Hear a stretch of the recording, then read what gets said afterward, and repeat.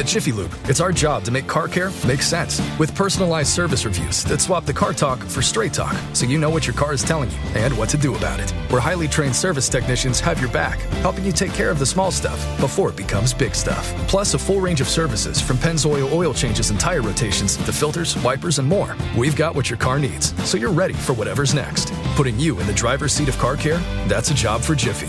Find a Pennzoil pouring service center near you at jiffylube.com.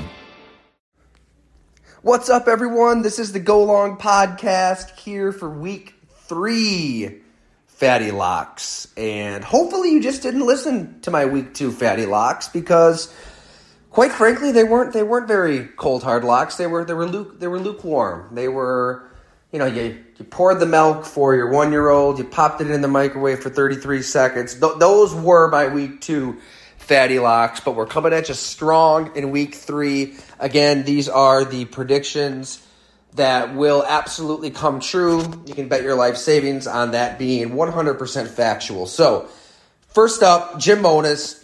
He's who you really want to listen to here. He has sent in the locks.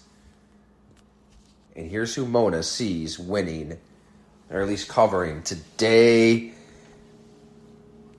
Jets +6, Raiders -2, Falcons +1. Again, for Jim Monas, week 3, Fattey Beer Company, Fattey Locks, Jets +6, Raiders -2, Falcons +1.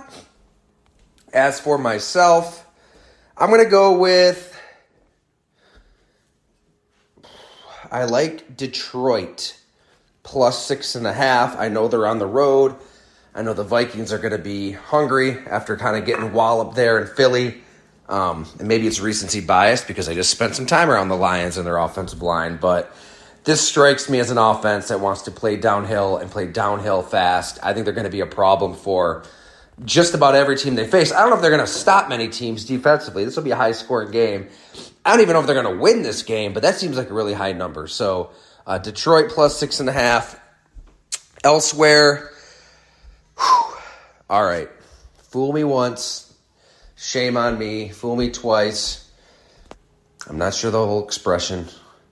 Cincinnati -6. I know, they're 0-2. They've got issues. Joe Burrow has played like a spooked quarterback that is nothing that we saw last year. But they've got the Jets. And the Jets are riding high from their big comeback win. I just cannot see Cincinnati making this anything close to a game. So, yes, they get back on track. Cincy -6. Thirdly,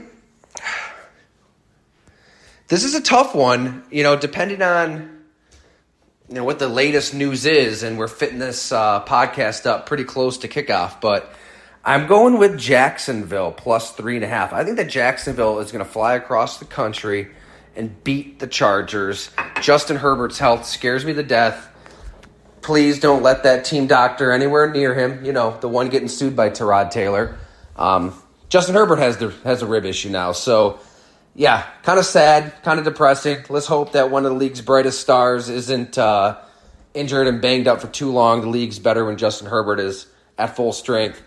But I like Jacksonville in the AFC South. I'm with Monas on those Jags. They are a very talented bunch. That's what happens when you spend, $300 million and you have a first overall pick as your quarterback. So I think the Jacksonville's going to earn itself a big, big win on the road. So there you have it.